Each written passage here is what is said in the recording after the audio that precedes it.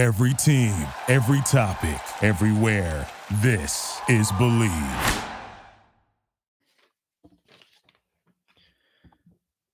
All right. Welcome to Talking Ball with Pat Leonard. Live Q&A, Thursday Night Football, midweek.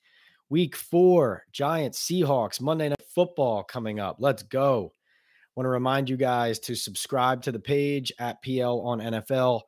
Also follow the podcast on Apple, Spotify, hit subscribe, hit follow, give us some ratings and reviews, give us thumbs up on these live Q&As. Everything helps. We have super chats, super stickers, and options. Get your comments elevated right to the top. First, want to just tell you guys about BetOnline. BetOnline football is back, and it's your number one information source for all your sports wagering info with all the up-to-the-minute stats, news, scores, matchup breakdowns. Get the latest game odds, spreads, and totals from the NFL and college football at your fingertips with BetOnline's real-time updates on stats, news, and odds. From week 1 all the way to the college football playoff and Super Bowl, BetOnline gives you access to the football promotions and contests available anywhere online, the absolute best. Head to the website today or use your mobile device to get on the action. Remember to use our promo code BELIEVE, that's BLEAV, to receive your 50% welcome bonus on your first deposit. BetOnline, where the game starts. And also, if you're a golf fan, a Notre Dame fan, or both in the New York, New Jersey area, October 5th, Thursday, 2023. So coming up, Angelo Bertelli Memorial Golf Classic at Berkshire Valley Golf Course in Oak Ridge, New Jersey. If you want to play, if you want to be a sponsor, if you want to donate money to provide scholarships for future Notre Dame students, reach out to Kevin Murphy at kmurphy@lumlaw.com. That's kmurphy@lumlaw.com, or to Dom Fanuel at dom@domfanuel.net. That's dom@domfanuele.net. That's the Angelo Bertelli Memorial Golf Classic with the Northern New Jersey Club of Notre Dame at Berkshire Valley Golf Course, Thursday, October 5th. Welcome in, everybody. Hunter, good evening to you as well. Rick, how you doing? Al, what's up? This is, of course, our live Q&A, so I'll have plenty to talk about, plenty to say, but let's just get right to the questions because I see them in the queue already. Don't want to leave you hanging. Rick Bowman says the Giants are fielding the youngest team in the league, snap weighted. What comes to your mind when you hear that? What comes to my mind, Rick, is that the Giants, this has been a rebuild from the beginning when Joe Schoen and Brian Daboll came in year 1 in 2022. And I think Joe Schoen throughout the process has understood that this was going to be a 3-year minimum deal to get the team hopefully where it was going to be and where he felt like, it's time to start competing. Now, they got ahead of schedule in year 1 in winning some games, getting to the playoffs, albeit against an easier schedule and catching some breaks, making some timely plays. And really both the Vikings and the Giants turned out luck was on their side, right? Now they created a lot of those breaks, but luck was on their side. But just because they won last year, they still had to draft and develop. And that's something Joe Schoen believes in. And that's something the Giants need to do a better job of. Now, we could sit here and debate and talk about, well, are they drafting well enough, right? Evan Neal, Kayvon Thibodeau, you have Micah McFadden just showed out last game in San Francisco. But there's a lot of players right now who's, the plus or minus or the arrow up pointing or arrow down, these guys are still young and still developing. Now, that said, when you look at Hawkins, who's starting on the outside at corner, a 6th-round rookie who's struggling. John Michael Schmitz, a 2nd-round center, a rookie. He's going to go through some growing pains, especially on an offensive line that's so unsettled and is lacking in some talent at key positions, especially on the interior, particularly when Ben Bredeson is out. Deonte Banks hasn't been able to finish 2 of the 3 games. And frankly, everybody on the Giants defense, young guys included, needs to tackle better, even though I do think the defense played well enough to stay in a competitive game and give them a chance to win if they had any offense at all against the Niners, despite that being a really loaded team. But back to your question, Rick, I think it was always the plan to get younger and then develop and form into a better team and a sustainable team, because that's really been the Giants' problem. Going back to when Joe Judge came in and was married to Dave Gettleman, the incumbent GM, Joe Judge was supposed to have at least 3 years with the Giants because they knew how bad it was, how bad the roster was, how bad their drafting and their talent development and acquisition had been, investments in various players. We don't have to relitigate that right now. But Joe Judge only got 2 years and gets run out. Obviously, the second year went poorly, but the second year wasn't supposed to be the year everything turned around. They only thought that once year one went a little bit better with Judge, and then they loaded up, invested a ton of money and resources into year two. They're bringing in these guys like Kenny Golladay, and then year two falls flat. Everything falls apart. Saquon Barkley gets hurt. And what do you know? You have a new coach. So you don't want to make the same mistake again. Now, the Giants have to kind of catch this, though. You can't lose to the Seahawks, lose to the Dolphins, lose to the Bills, and then start to say, well, it's still a long-term process, because the fact of the matter is John Mara wants to see progress. Now, that doesn't mean you won a playoff game last year, so that means you have to go to the NFC Championship game or to the Super Bowl this year for the NFC. It does mean, though, that acquiring more talent, guys like Bobby Okereke on defense, Darren Waller on offense, Jalen Hyatt, a rookie that you bring in on offense who has some explosiveness. You pay Daniel Jones, you pay Andrew Thomas, you pay Dexter Lawrence. So now you're in a position where, well, wait, it's a rebuild and it's year two of what we thought was going to be a 3-year process, but we just kind of loaded up, right? So that's part of the problem, and part of the issue is that the Giants, and listen, this happens in the NFL. The Giants are the only team that makes this mistake or tries to do this balance, but it's very difficult to build while you win, or to win while you build. Usually it's easier to do one or the other and buy some time when you're building, or to recognize, like the Rams did, when it was time to go all in and win. Now, of course, then you have the back end of that where the Rams went so all in, then suddenly, it's like a sandcastle when the tide comes in. So everyone tries to strike that balance. And so, Rick, what I think of when you say they're the youngest team in the league snap weighted is that was supposed to be part of the plan. However, it's not an excuse for how this team has come out of the gate, because they still have a lot of veterans, a lot of highly paid guys, a lot of top players who were paid to be top players again, to step up and to help those guys assimilate. And right now it hasn't happened. All right, let's get to Al. Great first question, Rick. Great first question. Al says, imagine if we had an O-line like the Lions. Giants fans just can't have nice things, I guess. Hopefully, Andrew Thomas, Bredesen, JMS can at least combine to be an average left side. Another good question. I'm going to take a sip of my Screwball peanut butter whiskey. Excellent drink. If you guys have ever tried this, you know what I'm talking about. And if you never have, give it a try. Screwball, amazing. For those listening, just imagine what you're looking at. Smooth. So, okay. So Al says, imagine if we had an O-line like the Lions. So the Giants' problem right now, like Daniel Jones is getting ripped by the San Francisco 49ers players about how he's overpaid and about how he didn't even want to throw the ball. But we all know why he was reluctant to throw the ball. And like, think about that play. Jalen Hyatt was wide open in the second quarter, and he wasn't able to get rid of the ball because of all the pressure coming off the left side. And remember, this wasn't very long ago, but remember how the Dallas game, the right side of the offensive line was the problem. Right. And so what you're hinting at and talking about, Al, is in that game against Dallas, you had Thomas Bredesen on the left. And at least to get in the Dallas game, more of the pressure was coming from the right. It wasn't all coming from there. The left wasn't perfect by any means. The whole line didn't play well enough. But you looked at the right as the thing that opened your eyes in week one. Now we're looking at the entire offensive line due to injuries, due to underperformance, due to all of that. Mark Lewinsky, a guy who's not even playing right now, that Joe Shane paid a lot of money in year one to address the right guard spot. And in the Giants' hope was to plug a hole. Turns out it didn't. Turns out they don't have a solution there. That's why you're going to continue to hear Justin Pugh's name until he signs elsewhere, or until he signs with the Giants, right? Because that's why they worked him out, because they need solutions on the interior. If he ended up signing with the Giants, I would think that Pugh would end up at left guard, because that's what he told me in August that he would want to play. And then Ben Bredesen would go over to the right. That's how I would see that working out. Al, you're right. Daniel Jones, listen, he has a 5.8 yards per completion right now after 3 games. That is 30th in the league out of 34 qualifying quarterbacks. So it's tied with Gardner Minshew of the Colts, who only played 1 game.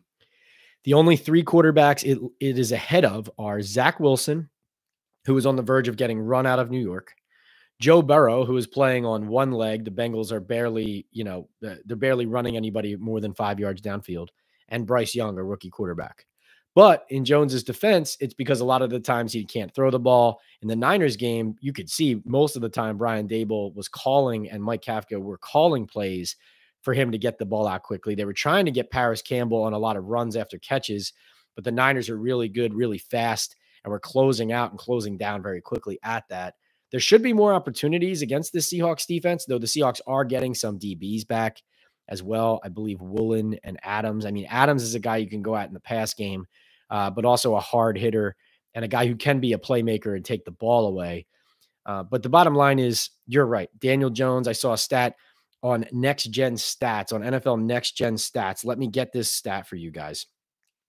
This is a remarkable stat. You probably have seen it online floating around, but I was looking at it myself today, and it really is jarring. This is about pass protection. So according to this, was going into the Niners game. Next Gen Stats posted this. It said, Daniel Jones is the only quarterback to face a 40% overall pressure rate since he entered the NFL in 2019. So that means all those seasons combined. And he's at 41.2%. So he was pressured on, 43.8% of his dropbacks in 2019, 43.2% in 2020, 26% in 2021, and 42.1% in 2022. I think that was supposed to be 36% in 2021. The bottom line is he entered the Niners game at 42.7% pressure rate. He's essentially now at being pressured 1 out of every 2, so half of his dropbacks. And as much as you want to criticize Daniel Jones and the 49ers players did, and that was a great story, by the way, by Michael Silver over at the San Francisco Chronicle. You should go and subscribe to them and read that story if you didn't read it. I know you probably saw the quotes aggregated, but the story is great. The reporting is great. The quotes are great. Amazing trust that he's built with those players, similar to Gary Myers with the book he did on the Giants recently. Having one of those quotes out of a locker room would be, hey, good job to a reporter. Michael, to get like 6 of 7 of those is just excellent. And then go to my story on the Daily News website, or you can go to YouTube Shorts, my Instagram at PL on NFL, or my TikTok, same handle. And you can see Daniel Jones responding to the 49ers trash talk about him being overpaid and not wanting to throw the ball. Hey, guys, welcome in. Welcome in, Antonio. Good to see you, man. Hunter says, how are the players that were out in San Fran trending towards for Monday? Yeah, so let's run through them. Andrew Thomas seems like a wait and see. Talked to him today after a padded practice. He said it was not bad. So he didn't seem discouraged, but he wasn't declaring supreme optimism either. If I had to guess at this exact moment, I'm not looking at Andrew Thomas for this week. I'm probably looking at the following game in Miami, but he clearly is trying to give it a go, and there is clearly a chance. Azeez Ojulari looked good to me in one-on-ones before we had to leave practice at the end of the individual period. I'm encouraged about that. And I was told earlier in the week that it was looking good for Azeez to play in this game. So hopefully he not only plays, but also stays healthy. Saquon Barkley looked to me like he was moving gingerly. I mean, some of the other reporters were watching him and said that he looked like he was going about 3/4 speed, and they were surprised how good he looked. I disagree with that. I think he was doing a lot of straight line jogging. He wasn't wearing much protection on the ankle. And he was getting a little bit better as he warmed up, taking the handoffs from Daniel Jones, took a pitch to the left that you can watch those highlights on all my social media as well. TikTok, Instagram, YouTube, Twitter, wherever you want to go. And I even saw him catch a pass from Jeff Nixon, the running backs coach. So he's putting in work. He's doing the individuals and he's on the field, which is a good sign. But if I had to guess right now, I would say Saquon doesn't play in this game. I did hear earlier in the week, though, that he thought he had a chance to play and that he was pushing to play. So it might be one of those cases of, well, he might be trying to play, but is it wise? And do they hold him back? Daniel Bellinger has a neck. I don't know if that happened at practice today or in the last game. I mean, this is their first real football in a week, this practice, but we also haven't had an injury report since the last game, the Thursday night game last week in San Francisco. So we'll find out that from Brian Daboll on Friday when we talk to him before Friday's practice. And then Ben Bredesen is essentially one step out of the protocol. So He had a full practice today on Thursday. And so that means that he just needs to meet with an independent neurologist once more and then get cleared fully. So I would think by the time we are at practice on Friday, he will be fully cleared and out of the protocol. If I forgot anybody, mention it. Antonio says, do you think all the guys on the injury report today play against Seattle? Okay, so same question. So I think I answered all of those there. If I forgot any, let me know. Rick says, good stuff on the young players. Yep, right. That was a great question. Is Trey Hawkins in danger of losing snaps to Darnay Holmes with Adoree moving outside full time? One more sip. These are good questions so far, guys. So I do think Darnay Holmes earned more playing time, maybe stole that spot back. I think that's a really good observation by you. I think Trey Hawkins looks like he's in over his head, which is okay. He's a late round rookie. It's okay, right? It's okay. But Darnay Holmes, I think, listen, when you bench a player or you you give an ultimatum to a player, like, listen, your roster spot's not secure. We need to see more from you right now or else. Like, all those things are things that Wink Martindale, Brian Daboll, Mike Kafka, like this is how this staff coaches. And Wink Martindale told us about the keep it real periods with Kayvon Thibodeau and all that. And they do that with all the players. And Darnay Holmes is no different. This is a player who came into camp knowing his job was on the line, had his job taken from him, and wasn't able to perform well in the preseason. And after last year and his weaknesses in the passing game, that his back was against the wall. What a response from Darnay. I mean, talk about a professional. Honestly, I'm not just saying this. Like, look at this professionalism of this guy putting his head down, working, being ready. And then suddenly in San Francisco, when even though the defense I thought played hard and got some good play from guys like Micah McFadden, they needed guys who would tackle better. They weren't tackling well enough. And Darnay Holmes came in and he made plays. He made tackles. They weren't out of this world, coming out of your shell, superhuman plays. It was just doing his job, making a tackle in a one-on-one situation, getting a hand in there on an out route, knocking the ball down, knocking the guy out of bounds after a short completion, whatever it was. He was just giving them simpler, key, fundamentally sound plays. And so, yes, I think it's dangerous to have Trey Hawkins on the field. Yes, I do right now. I think there was a play. Listen, Deebo Samuel is one of the best players in the league. So, again, he's a 6th-round rookie. I'm not dumping on the kid. But the play where the Giants missed about 100 tackles on Deebo in that one play, Trey Hawkins didn't even touch him, like broke down for the tackle. Deebo gave him like a, one of those, like Saquon always says, and Trey Hawkins didn't even touch him. I think he almost fell. It was like the killer crossover, like Tim Hardaway style. So I think he needs to just maybe get his head right, clear his head, go to work a little bit. I don't know if Amani Oruwariye is ready to step in yet, but maybe give a veteran a backup shot there as well. You don't want to bench a kid, but I just think Hawkins is really struggling right now. Look at all these questions pouring in. Welcome, guys. If you just joined us, again, this is the Talking Ball with Pat Leonard Thursday night halftime Q&A, Giants Q&A, Giants-Seahawks, Monday Night Football, Week 4. Feels like, must win in Week 2 in Arizona. Feels like a must win here with the Dolphins and Bills on deck.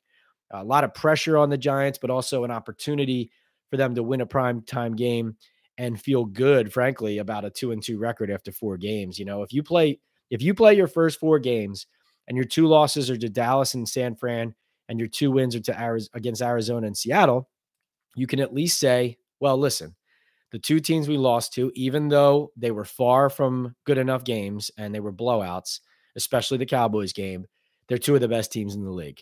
So there's a huge difference between being 2-2 after the Seattle game and being 1-3, and how you feel about how this team will do when it plays not only the Dolphins and the Bills, but also, the Washington Commanders after that, the Jets, even a team like the Patriots, frankly, go on down the line. It'll tell us a lot about where this team is. But really excited, man. Questions are pouring in. Let's get to them. All right. Stephen G says, do you think Saquon should play in this game? I don't think he should. I think that the 3-week timeline that initially came out for a reason. I also believe that the reason Saquon told Taylor Rooks, I don't know, this is me putting two and two together. I think when Taylor Rooks reported on Amazon Prime on Thursday Night Football when the Niners and Giants were playing, I think the reason that Saquon Barkley told her he has a high right ankle sprain is because it hadn't gotten out yet. And if people don't know he has a high ankle, if he starts sitting out long enough, people start wondering, well, wait, we heard it was an ordinary ankle sprain. So if we heard it was ordinary, but he's missing 3 or 4 weeks, wait, why is he milking it? Is he trying to protect his body because he's on a 1-year deal? Right? There's all these things that are going to come up based on the contract situation, based on how it's getting handled, whatever. I think he clarified that through Taylor because it's important to him, and good for him for doing it. Like if he misses this Seattle game, he doesn't want to be questioned about missing it, and he is trying to get back and trying to play. But I think it's only fair to Saquon that people knew the severity of his injury because high ankle sprains take a long time, not only to heal for you to get back on the field, but also for you to actually get 100%. Like we've seen Saquon on high ankle sprains before come back too early. And then it takes him like an extra month to get back to 100% instead of maybe skipping one extra game and then coming back and being really ready to go. So I don't think he should play in this game for his own health. There's no question the Giants need him, though. I mean, you look at what they put on the field in San Francisco. Not only, I'm not just talking about personnel, I'm talking about game plan. Like Brian Daboll wouldn't even run Daniel Jones. I mean, it was like they told him not to because they didn't want him to get hurt. They had 150 total yards. So you need him to play to apparently have a competent offense. But for his own sake, I would say no. Remember, guys, if you're new here or if you're just joining, remember we have super chat, super stickers. You can pay money to have your chat, your comment elevated to the top of the chat. I'll get right to it over everybody else's. Remember to subscribe to this page if you're not already. It's at PL on NFL on YouTube. Also, same handle on TikTok, on Instagram, at PL on NFL. And I'm at P Leonard NYDN on Twitter, and obviously at the New York Daily News as well. And the Believe podcast, Talking Ball with Pat Leonard on Apple, Spotify, wherever. You can get Giants news, you can get Giants guests, and also we go around the league. This week, I had Daniel Popper of The Athletic, who covers the Chargers and also is a music producer in his spare time on the podcast. That episode is available on audio, on Spotify, Apple, wherever you get them, and also on my YouTube channel. So check that out as well. And like I said at the beginning, please hit the like button, the thumbs up here. Every little bit helps grow it. It helps YouTube push it to more Giants fans who might not know about what we're doing here yet. And again, if you're new, we do these once in the middle of the week and once after games. So we will do a live Q&A on Monday, even though it'll be late. You saw I did one late after the Thursday night game on the West Coast. We are going to do a live Q&A after the Giants-Seahawks game at MetLife Stadium. So what I will do is go down to the locker room, talk to Brian Daboll, talk to the players after that game, and then I will come back upstairs, finish my writing for the Daily News, and then jump on and we'll do a 30 to 40 minute live Q&A about what we saw on the field. Geno Smith, Julian Love, Giants, all of that. All right, let's get to your questions here. As I sip some more Screwball. If you guys know Screwball, tell me if you've had it before. I love it. If you haven't, honestly, if you don't have a peanut allergy, you got to try it. All right, let's see. Jake Patterson says, what are the coaches thinking of Banks? Good start to the season, certified CB1 upside after this year. The coaches love Banks. It's unfortunate he hasn't gotten through 2 of the first 3 games. He's got a bruise in his left arm. He's going to play, though. I think his tackling needs to improve. I do think he's a fighter. He's competitive. He's a gamer. He bounces back, and they like his character, has a high character. He's tough. And the Giants need tough players, especially on that defense, the way Wink likes to play. It'd be nice if they could get back to, press man, and knowing that they're going to be okay in that regard. I mean, Banks, he's going to have ups and downs, right? He made a nice pass breakup in the red zone in San Francisco to force a field goal on the first drive, but then he gets beat for a touchdown by Ronnie Bell on a later drive. So up and down. I think the tackling needs to improve overall. But I talk to the kid a lot. Like we talk back and forth, walking past him in the locker room. I'm always kind of checking in on him. And I really, really, really like him. I mean, I'm not just saying that. Like I think he's got a great head on his shoulders. I think he loves football. I don't think he loves football. I know he loves football. And the coaching staff does like him. But again, young player who's going through some growing pains too. Let's see. What is Daboll's approach to player health? He is always cautious when bringing players back from injury, but also sent out Adoree to return punts, kept DJ and Andrew Thomas in the Dallas game. Al, that is very perceptive. That is extremely perceptive. I think what you just hit on is the fact that it's not consistent, I think is what you just said without saying it. And listen, the Giants, I'll try not to be too long-winded here. The Giants their training staff, when their training staff is involved in the conversation heavily, which it is now with Joe Shane, Brian Daboll, and this collaboration, they typically err on the side of giving a player a day off rather than having them on the field. That in general, that's not always what happens, but in general, that's where they err. And I think the fact that the Giants didn't have, in the last 2 years have had, easier training camps, a lot of guys getting vet days, getting off days, that kind of stuff. That can all be attributed to the plan that Shane and Daboll and the training staff are putting in place and what they're going along with the training staff. I don't think they practice enough in the summer. I firmly believe part of the reason they were not ready at all against the Cowboys was because of how they practiced in the summer. And I think their starters didn't play enough. And I think it's all connected. I also think that even though you see all these rest days and the way they handle players, you still see guys getting hurt. I mean, you still see guys getting hurt. Now, as far as leaving guys in, taking guys out, I think in game, like leaving Daniel Jones in that game was an inexcusable decision by Brian Daboll. It was a decision from the outside looking in, looked like he was trying not to get shut out in the game. So he was leaving his quarterback in, even though he was getting his head kicked in by the Cowboys, which is a dangerous way to think. I think you get in games sometimes and maybe you panic a little bit. But I do think he panicked in the Eagles game when he went for that fourth down in the first quarter in the playoffs. Leaving in Andrew Thomas, I mean, I watched a lot of what happened with Andrew Thomas when he got hurt in the Dallas game. They took him over to the side and he was doing sets on the sideline to see how it would feel.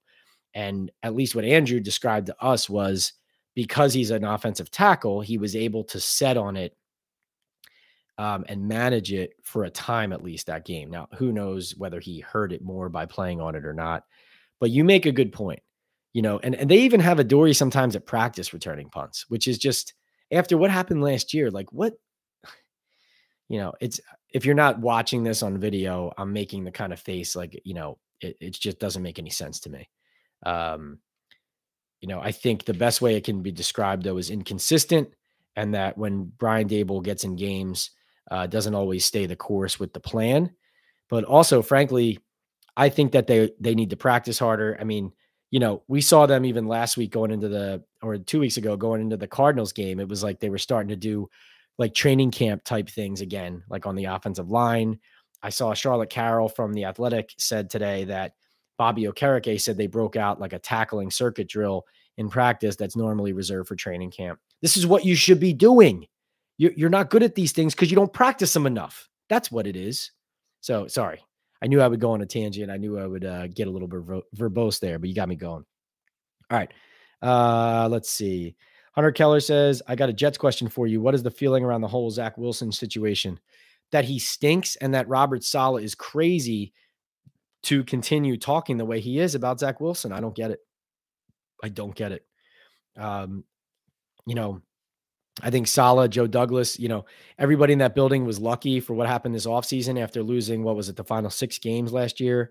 They have a lot of talent. I think Saleh, got the defense going last year. Obviously, they got a lot out of young players last year, particularly Wilson and Gardner. And, you can live with a season now that doesn't deliver on the expectations that you had when Rodgers was in, obviously, but you cannot stand behind Zach Wilson when everybody who roots for the Jets, plays for the Jets, works for the Jets knows that this kid can't play. He can't play. Like I was at the game as a fan against the Patriots and just sitting in the stands, and he was barely getting to his second read most of the time, and not because he was under pressure. He just wasn't. He was staring guys down. He was bailing out. He kept running backwards and around, and the fans see it. Like the fans in the stands at the Jet game, they saw open receivers that he wasn't seeing, wasn't throwing to, and they were really disgusted with him. I mean, I would caution to Robert Saleh, like you can't live with this guy. You got to go somewhere else. Trevor Siemian comes in as quickly as you can get him in the game. You get him in the game. That's what I would say. But Robert Saleh needs to be careful for his own job, is what I'm saying, right? And Joe Douglas certainly, drafting Zach Wilson, as much as he's had some other good picks, that's a doozy right there. Let's see. Al says, what are some games this year where you think Jalen Hyatt could have a breakout game? Okay. So I think the Seahawks, this game should be one for a couple of reasons. Number one, the Seahawks are giving up, I believe they are giving up around, they're like bottom 5 in yards allowed in the NFL. Pretty sure. They might be last, actually. They might be last. And yeah, I think they are at around 450 per game total, maybe. And someone stat check me. And their secondary has struggled. They're giving up plays down the field. And Jalen Hyatt hasn't played enough. So I think Brian Daboll and the Giants know that Jalen Hyatt needs to be on the field more. And especially they're playing at home, right? They're playing at home. If Hyatt's not on the field a lot in this game, the fans are going to let them hear it. This kid is explosive, man. Now, I did talk to Hyatt about this, and please check out my story on the Daily News website if you can. But he was very level-headed and open-minded about, he said Brian Daboll told him it's going to be a progression, and it's connected to a lot of things. Him developing, learning the offense, and also staying healthy and learning how to stay consistent and contributing, during the season throughout a long year that he's not used to, because it's so much longer than his 12-game college year. And I know you want to keep him healthy. That's important, but you also got to win games and score points now. And 150 yards against the Niners is embarrassing. I don't care if they're a top NFL offense or NFL defense or not. I mean, it's embarrassing. So you got to get this kid on the field. What other games would I see him having good games? Well, let's look at the schedule. I think it's hard to envision anybody blowing up against the Dolphins or Bills, though it's certainly possible. But to pick, I'd say the Raiders game, in week 9 at Vegas would be a good game. That'll be a fun game too. I'm looking forward to that. I mean, the Commanders in week 7, possibly, though they have a pretty good pass rush. I would say this week against the Seahawks, Raiders in week 9. Other than that, I don't know. You got a Rams game deep in the year, but those are the games I would look at. Obviously, you'd love for him to make a difference in some of those division games down the stretch, particularly those 2 Eagles games at the end on Christmas Day and on January 7th. But you need to be relevant by then too. So you need to get this kid on the field. By the way, before, I didn't see a question about this, but just wanted to mention Jamie Gillen. What a game the punter had. I feel like we dump on him when he struggles, and we point out the special team struggles when they're there, and they deserve to be. But I think Jamie played great. I thought that Aussie style punt was awesome. The rugby punt that dug them out of that bad field position. Was talking to him today in the locker room, and he said actually T-Mac called that punt, told him to do it, and he said, "Good, let's do it. Let's bomb this and have some fun." So, I thought that was great, and he's a good guy too, Jamie. So happy for him that he had a good game, and rooting for him. I do think you should root for him if you're a Giants fan. He is a good guy, tries hard, and also, as you saw in that Niners game, when he's on, he is on. The Scottish Hammer, ladies and gentlemen. All right, let's see. Jake Patterson says, is there a motivation factor behind Thibodeau's performance this year? His attitude's been a little different this year early on. I'm not going to lie. I don't think there's a lack of effort or anything, but I do think that for some reason there isn't explosiveness and the fire there that we saw in some of those games, like the Ravens game, the Washington game last year, games that he basically won with key plays. I think we can all agree. You look at how teams beat the Giants, right? This is how the Giants can beat other teams, is by flustering their quarterbacks, getting to the quarterbacks, forcing turnovers. And if Kayvon and or Aziz and, obviously Dexter Lawrence and Leonard Williams too, but you need those edges to put some pressure on the quarterback, or these teams are going to make plays down the field on the Giants. And so far, it hasn't been good enough. Let's face it, his sack last week was a coverage sack and a second effort sack, and a sack where I'm pretty sure you watched the play. I think he was dropped into like a soft coverage, or somebody chipped him and ran a route. And so then he kind of came in free around as Purdy was holding the ball looking downfield.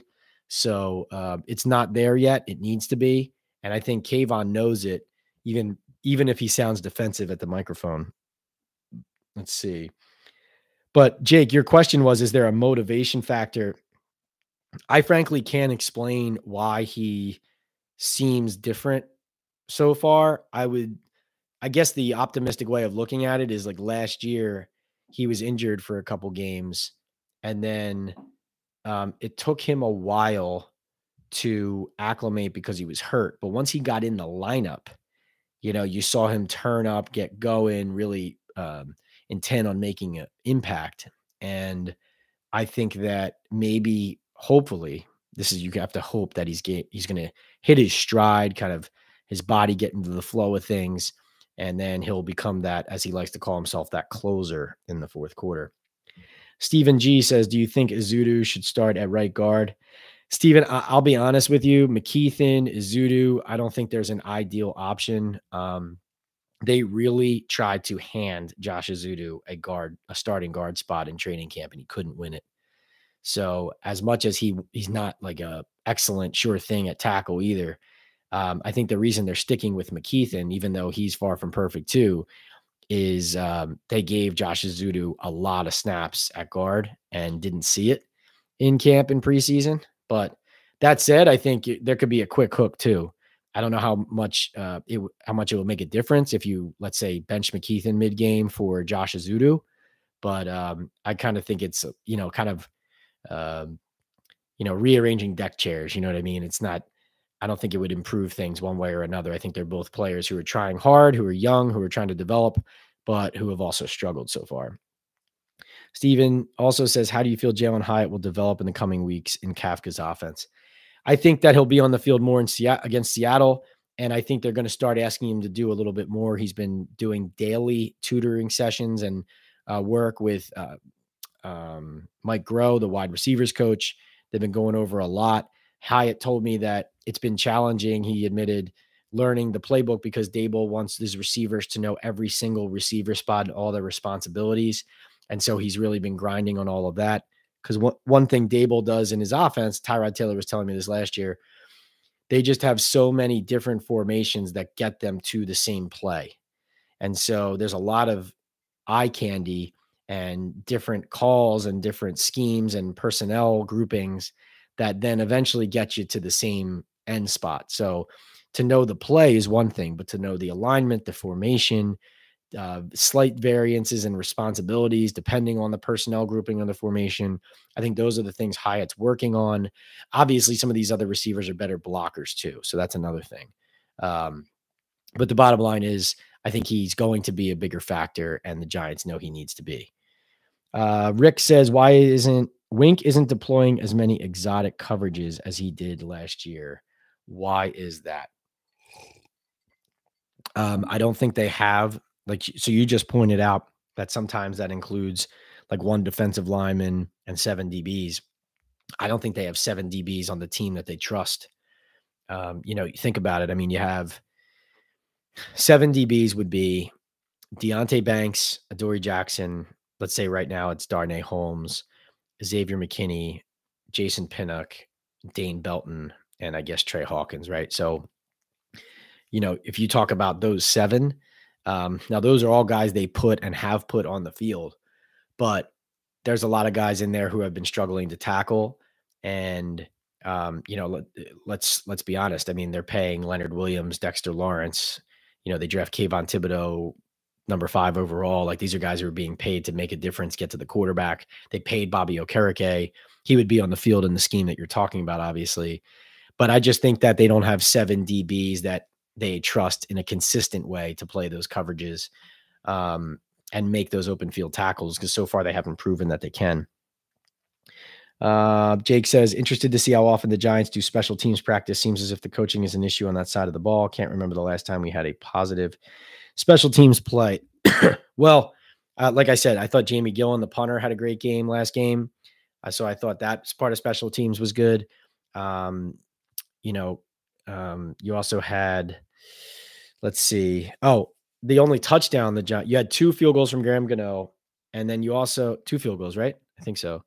And then you also had Eric Gray setting up the Giants' only offensive touchdown by getting interfered with on a fair catch. So even if it might have looked a little shaky and he might have gotten lucky with the call of interference there, that did set up the Giants' only touchdown. Otherwise, they wouldn't have gotten in the end zone with that offense if they didn't start at like the 34. I agree with you. Special teams isn't good enough right now. It was a reason why the Dallas game started falling apart along with the offense, but it wasn't the reason they lost the San Francisco game. The offense was. And even the defense not tackling well enough, but the offense was. All right, let's get to the next one. We got Hunter says, how do we combat these really high explosive and high speed teams such as the Dolphins? Drop in coverage and cross your fingers. Now, listen, Hunter, it comes down to pressuring the quarterback. Dexter Lawrence, Leonard Williams, Kayvon Thibodeau, Azeez Ojulari, hopefully back against the Seahawks. You need to get to the quarterback before they can unleash the ball to these guys in space. And obviously, when you have speed like Tyreek Hill, Jalen Waddle with the Dolphins, those guys are going to get to their spots quicker, right? So even more important to win right away or do it at least enough in the game that they start changing their play calls, hopefully to adjust to how quickly you're getting there, how much you're putting the quarterback, making him feel uncomfortable and that kind of thing. I do think, Okereke is fast. I like Bobby Okereke, but I think right now I would like to see Bobby Okereke stopping plays more than like finishing them. So I feel like a lot of the tackles he's made so far is like cleaning up for other people's messes and making play. He'll like make a tackle 20 yards downfield to stop a 40-yard touchdown. But Micah McFadden was the one in the last game making the play to like stop guys for a 3-yard run or a 1-yard loss or whatever. Like that's what I want to see from Okereke. But I bring up Bobby because he's fast and I do see his speed. And that's the way you do combat that is by adding that to your defense. But, I'll just say this right now. I know Julian Love and the Seahawks secondary are struggling against the pass, giving up a lot of yards, but the Giants miss Julian Love at safety right now. Xavier McKinney is not playing well enough. Jason Pinnock isn't playing well enough. McKinney needs to step up. He needs to step up. He knows it. Pinnock needs to step up. I mean, he did very well to earn this role. Like him a lot. Needs to make plays. Needs to stick his nose in there, take the contact, make the play. He's a good run blitzer, but he needs to help them all over the field. McKinney needs to become, like he breaks down the team before every game. He needs to play like that. He needs to play like one of the leaders of the team, Xavier McKinney. And I know he knows he has it in him. And listen, I'm not picking on him. I mean, everybody's got to play better. And like I said, I thought the defense, even though 30 points were scored by the Niners, I thought the defense played well enough to help the Giants win a game if they had a real offense in that game in Santa Clara. But McKinney does need to play a lot better. There's no question about it. Let's see. Stephen G says, is there anyone in free agency the Giants should go after to make them a more complete team? I think, Stephen, right now, the name to look at is Justin Pugh. We will see how the Seattle game goes here. I think that there's a reason the Giants worked out Justin Pugh when they were in Arizona. And there's a reason why after he tells me in August that he would love to come back, he works out for them. I know he has interest from other teams as well, as he told me in August. And this is a case of a guy coming off an injury, so he's going to have to come in, prove himself. But I do think that if the Giants' offensive line on the interior is a mess against the Seahawks, that's a name to watch, is Justin Pugh. And it's been a name to watch every week. I mean, it's been a name to watch. But it will absolutely be a name to watch if the Giants' interior offensive line completely collapses or has a brutal game. Like somebody asked earlier about Azudu at right guard versus McKeithen. Like if McKeithen struggles and gets benched and then Azudu struggles and, Bredesen is rusty or that kind of thing, that kind of game, and the Giants lose and the line again is one of the biggest problems, now what, right? And I think that's the scenario that gets Justin Pugh possibly based on him having a workout and still being a free agent, a real call. You ask about free agent options, and that's a guy coming off injury, not too expensive because he's still coming off an ACL, which is a serious thing. It's not like the Giants, I think, are going to break the bank at this point, especially if you're 1-3. You're not going out and spending a ton of money either, which they don't have. So he's in that sweet spot, I think, of a guy who would be affordable and also valuable and also fill a need. So that's the name to watch, I would say. Let's see. Rick says, did the FO fill the positional needs they wanted to fill in free agency? Oh, did the front office fill the positional needs they wanted to fill in free agency? Or were they not able to get a veteran edge and or a veteran slot and then went in a different direction? Yeah, so Jamel Dean, the corner from the Bucks, I know they were after him and he ended up re-signing in Tampa. So you saw from the draft that they hit corner pretty hard. The one big miss, or the player that I knew they were after that they didn't land, was Jamel Dean. I think they were hoping to sign a corner and draft a corner high, right? So if you had Jamel Dean and Deontay Banks and Adoree Jackson instead of Adoree Jackson, Deontay Banks, and Trey Hawkins or Darnay Holmes, like that would look a lot different, right? That was a big one. That's a big miss. I mean, not referring necessarily to this offseason, but just Leonard Floyd's been a guy that over the years, like every year, basically the Giants have wanted ever since the draft when they wanted him and haven't been able to get. So they're always looking for pass rush help that's slipping through their fingers a little bit like that. But the corner position was one that they were really hammering, that they were looking at. And I thought I had heard something about how they wanted Edwards, the linebacker from Philly, before they went and got Okereke as well. But there were conflicting kind of comments from different people about that, but they were definitely zeroed in on a middle linebacker as well. I think the edge position is one where, they definitely have a first round and a second round investment there in these guys, in Kayvon and Aziz, and they need them to step up. Jake says, who's the true leader of this defense? Seems like there's a lot of good leaders within the position groups, but no big leader on the defense who people look up to. Julian Love missing. I'm telling you. It's a role that he was filling last year, helping to fill, that they miss. They very much miss that glue guy as far as his character and what he brought to the defense on the field and off the field. I agree with you. I think the team misses the leaders like Feliciano, Gates, Love, guys who were really like fabric of the locker room guys. They miss that as a team right now. There's something missing. And, listen, Dexter Lawrence is a lead by example guy. Bobby Okereke, I think, is a lead by example guy. Xavier McKinney does a lot of talking and leading and steps forward and breaks the team down and all that. But I think you need your play to back up your leadership as well. You need it both to happen. So, is it Dexter Lawrence who needs to, be vocal and then get back to that level he was at last year? I think Okereke is in a prime position to be that guy. McFadden's the one who played in San Francisco like a guy who's the leader of a defense. Can he do that every week? We'll see. He's done it in 2 out of 3 games now, Dallas game and the Niners game. Al says, I keep hearing people say Daniel Jones has one of the slowest release times in the NFL, better only than Justin Fields. That the critique ignores obvious context aside. Is that true? I'll have to look that up. Slowest release times. Let's see. Let's see if I can get to that. I did not know that stat. NFL QB release times. I mean, let's see.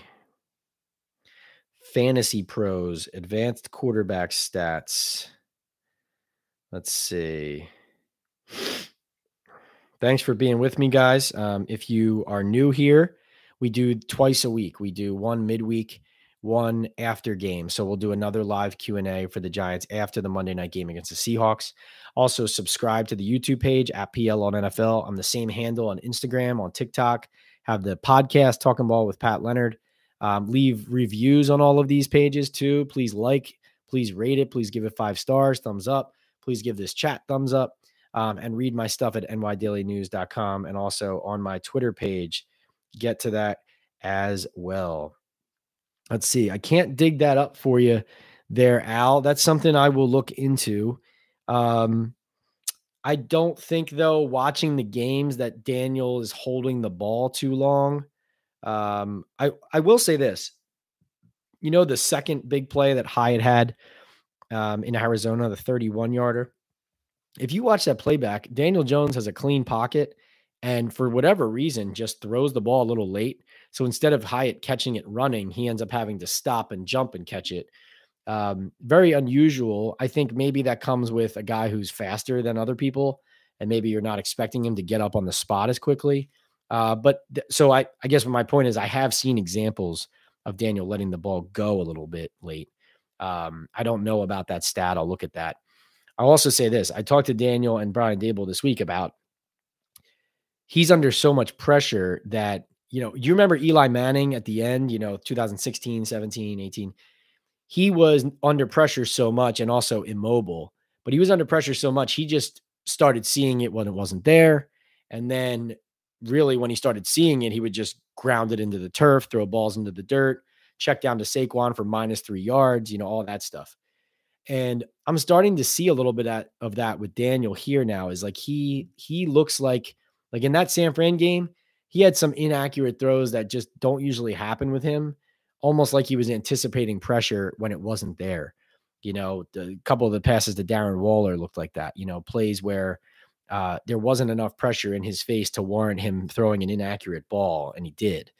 And I think both he and Brian Dable, from my vantage point, you go read my story in the Daily News on Friday and up on the website now, Daniel and Brian Dable both kind of acknowledge the existence of, or the reality that does happen and that they need to do better for Daniel because it is happening here.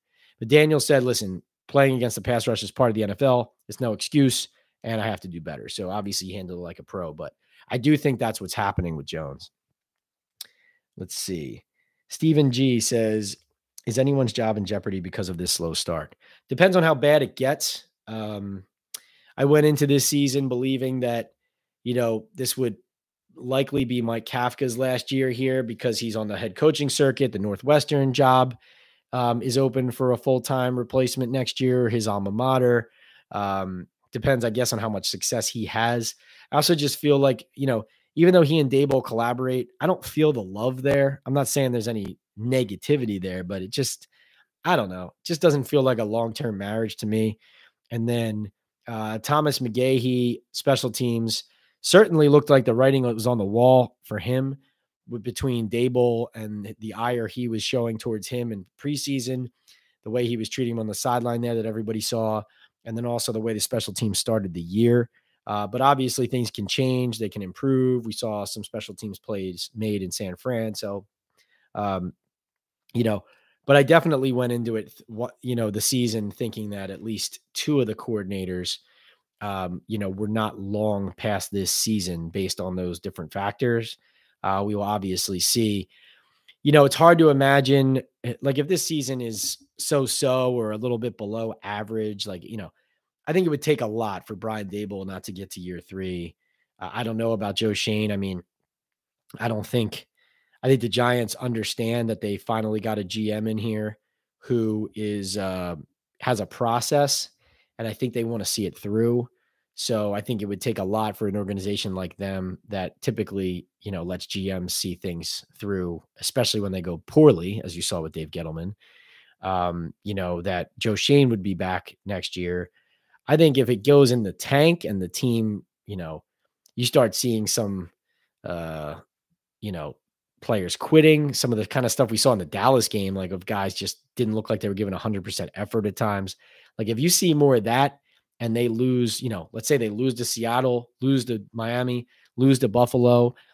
2 out of the 3 are blowouts. They only win 1 of Washington and Jets, right? If this gets really bad and they win 4 games and the team quits, I mean, you never know what will happen to a coach. That's what we saw with Joe Judge. I mean, as much as they only won 6 games in his first year, the arrow was pointing up. And I have a lot of receipts of everybody in the Giants organization, John Mara, Eli Manning, like everybody raving about the guy, raving about the program, how he's just what they need. And then what happens? The wheels start coming off in year 2. And if they come all the way off, that, you leave the owners no choice. Now, I think everybody's still trending as far as head coach GM towards year 3. But if it goes in the tank, based on how much of a mess some of this looks like, is it possible Brian Daboll only sees 2 years? I mean, anything's possible. It would have to go really bad, though. Let's see. Hunter says, I know it's a few weeks away. If they're still struggling, do you think they ship away veterans such as Leo around the deadline? Yes, that's very much something to look for. I think they would have to eat salary in a situation like Leonard Williams to trade him away. I think Saquon would be the guy to look at. If he gets healthy and the team's in the tank, that would be the player that they would try to trade and get something back for, knowing that they're not going to re-sign him anyway. So that's another thing for Saquon to consider when he's coming back. But of course, he is trying to come back, trying to play. But I think Saquon would be the main one to look at. But yes, Leonard Williams, I don't know how much you would get for a player that's that expensive, though. That's the other thing you have to remember. When you're selling a player, how much are you going to get for that player? Like, is he desirable with the money that a team is inheriting to join their team, to join their defensive line? That's another question you have to ask. But yes, the Giants could very much be in sell mode. All right, a couple more questions and we're going to get out of here. Jake says, what is the Giants cap situation right now? They don't have a lot of cap space. They're pretty tight. That's why you saw some restructures at the start of the year. You saw the Graham Gano extension. You saw them moving some money around right at the beginning just to be able to move guys up and down from the practice squad, that kind of thing. So they're uptight against it, and they don't have a ton of money to make room. So they can free room and free money and make some space for a guy like Justin Pugh for, I don't know, whatever it is, $1 million, $2 million, whatever it is. They can make that room, but they don't have a lot to work with. So that's part of the reason why when I'm asked about them acquiring players, not only are they not in a position right now to be looking at that, but also even if they could go get a guy who was like a big time player, like they just wouldn't have the funds now. They have to kick the can down the road, which we have seen them do. Let's see. Steven says, do you think the 2023 Giants is a 10+ win team, or is it too early to determine? Seems like they're still trying to find their identity. Steven, the answer to me is no. I picked them to win 7 games. I think if they get there, they would be fortunate at this point, not to be doom and gloom here. But until they show to me that they are a good team, I will not consider them one. I don't consider them the same team as last year. I think they're missing some leadership pieces, some character pieces. They still don't have good depth at a lot of places. And as I said at the beginning, their offensive line and secondary aren't good enough. I think we've seen a lot of that so far. The offense needs to get better, though, against Seattle. The defense needs to improve, too, but the offense has to get better. I mean, the offense, this is just unacceptable what they're putting on the field right now. The offensive line, the offense, the point production, 150 yards. What is it? 43 points in the first 3 games total, right? 31 and 12. Just completely unacceptable. Rick says, who is the second best reporter on the Giants beat? Great question, Rick. Actually, great statement with that question, because you're saying that I'm number 1 here. I appreciate that. And I really appreciate you guys participating and joining this chat. Thumbs up, Steven. You got it. Let's go. We will be here Monday night after the Seahawks Giants game from MetLife Stadium, talking Giants, talking Seahawks. Remember, we didn't even talk about this. Geno Smith coming back to the scene of the crime, right? Obviously, it was really Oakland, but coming back to New York, where the Eli Manning benching, Geno getting run out of town, Ben McAdoo getting fired, Geno playing for both New York franchises that ended up going out to the Pacific Northwest to resurrect his career. Julian Love, meanwhile, coming back against his old team, the reigning Good Guy Award winner for the New York Giants, Julian Love, as well. Was a leader here, was the leading tackler last season. And so he and Geno Smith both come back trying to beat their former team. The Giants, of course, in a must-win situation. Rick says, I was just looking for some peanut whiskey inspired smack talk. Good call. You thought I'd had too much of it, huh? Yeah. That's a good call. Screwball peanut butter whiskey. I'm telling you. Hunter says, is a part of us getting so many primetime games this year a part of how we did last year? Yeah. The NFL, listen, the Giants haven't been relevant in a while. And then they go to the playoffs. They win a playoff game. They're exciting. They have some big names. They got guys paid. Andrew Thomas, Daniel Jones, Dexter Lawrence. Saquon Barkley comes back, even though he doesn't get the contract. And so Brian Daboll wins Coach of the Year. The Giants were hot, and the NFL and these rights holders and these networks tried to capitalize. It hopefully hasn't backfired. I mean, if they lose and lose in bad fashion to the Seahawks, it could backfire on them badly. Obviously not good. Not only that they've laid eggs, but they've laid 2 eggs in prime time as the only game on for the nation, for the world to see while they're not watching another game, no split screens and all that. So that's been tough to handle, I think. But you look at the Jets too. I mean, the NFL really stepped in it there without Rodgers. Now the Jets playing all these primetime games. You got Zach Wilson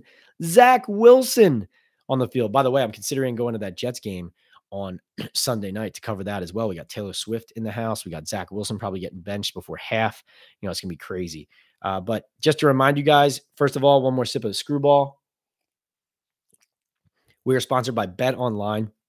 We're also sponsored by Estate 98. It's an Esencia Day Cafe from El Salvador dating back to 1798.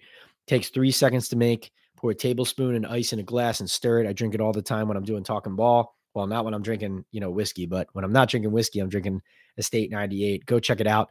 It's at Estate 98 Coffee, I believe, on Instagram. You can go on their website as well and order it there. I promise you won't be disappointed. Just a quick reminder, subscribe to the YouTube page, super chat, super stickers next time we get in here. I think it's a fun way to liven up the chat to get your question answered. If you're joining late, rise right to the top. We're doing this after the game on Monday night. Subscribe to the YouTube page, subscribe to Instagram, subscribe to TikTok. Twitter is at PLeonardNYDN. And again, on the Daily News website, I have a story on Daniel Jones right now responding to the 49ers trash talk, and the Talking Ball podcast on Apple, Spotify, and on the YouTube page. Me and Daniel Popper. Daniel Popper, my former Daily News colleague, now with The Athletic covering the Chargers. He's a senior NFL writer there. Does a great job. Also has great music on Spotify. Pehr, P-E-H-R, space P-E-H-R. Great stuff. Goes into Brandon Staley, 4th down decisions, Keenan Allen, J.C. Jackson, and all of that. Let's see. Let's get to your last comments here. Am I reading correctly? We only have $50 million in cap space next year, and that's without Saquon and Leo. That sounds right. Not looking at it yet, but sounds right. They really dug a hole. And remember, the same financial team is still in the building. Hunter says, I'll have to get some of the peanut butter whiskey this weekend. Get it. Screwball with a K. S-K. Screwball. Steven says, let's go Giants. Listen, a win would make this season more interesting. A loss can send it off the rails, right? Jake says, Australian Super Bowl this week for our rugby competition. Need to go. The Brisbane Broncos to end this stream out. Tough being a Giants fan out here. Rick says, thanks for the access. This was fun. Rick, thanks. Jake, thanks. Everybody, Al, Hunter, all you guys, thank you so much. And what was it Jake wanted me to say? Oh, yeah. Go Brisbane Broncos. Thanks for joining. We'll see you next time. If you missed it now live, or if you just came in late, this will be downloaded and uploaded onto the Talking Ball podcast feed. You can listen to it there. Take care.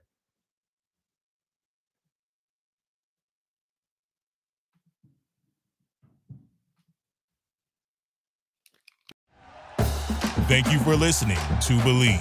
You can show support to your host by subscribing to the show and giving us a 5-star rating on your preferred platform. Check us out at Believe.com and search for BLEAV on YouTube.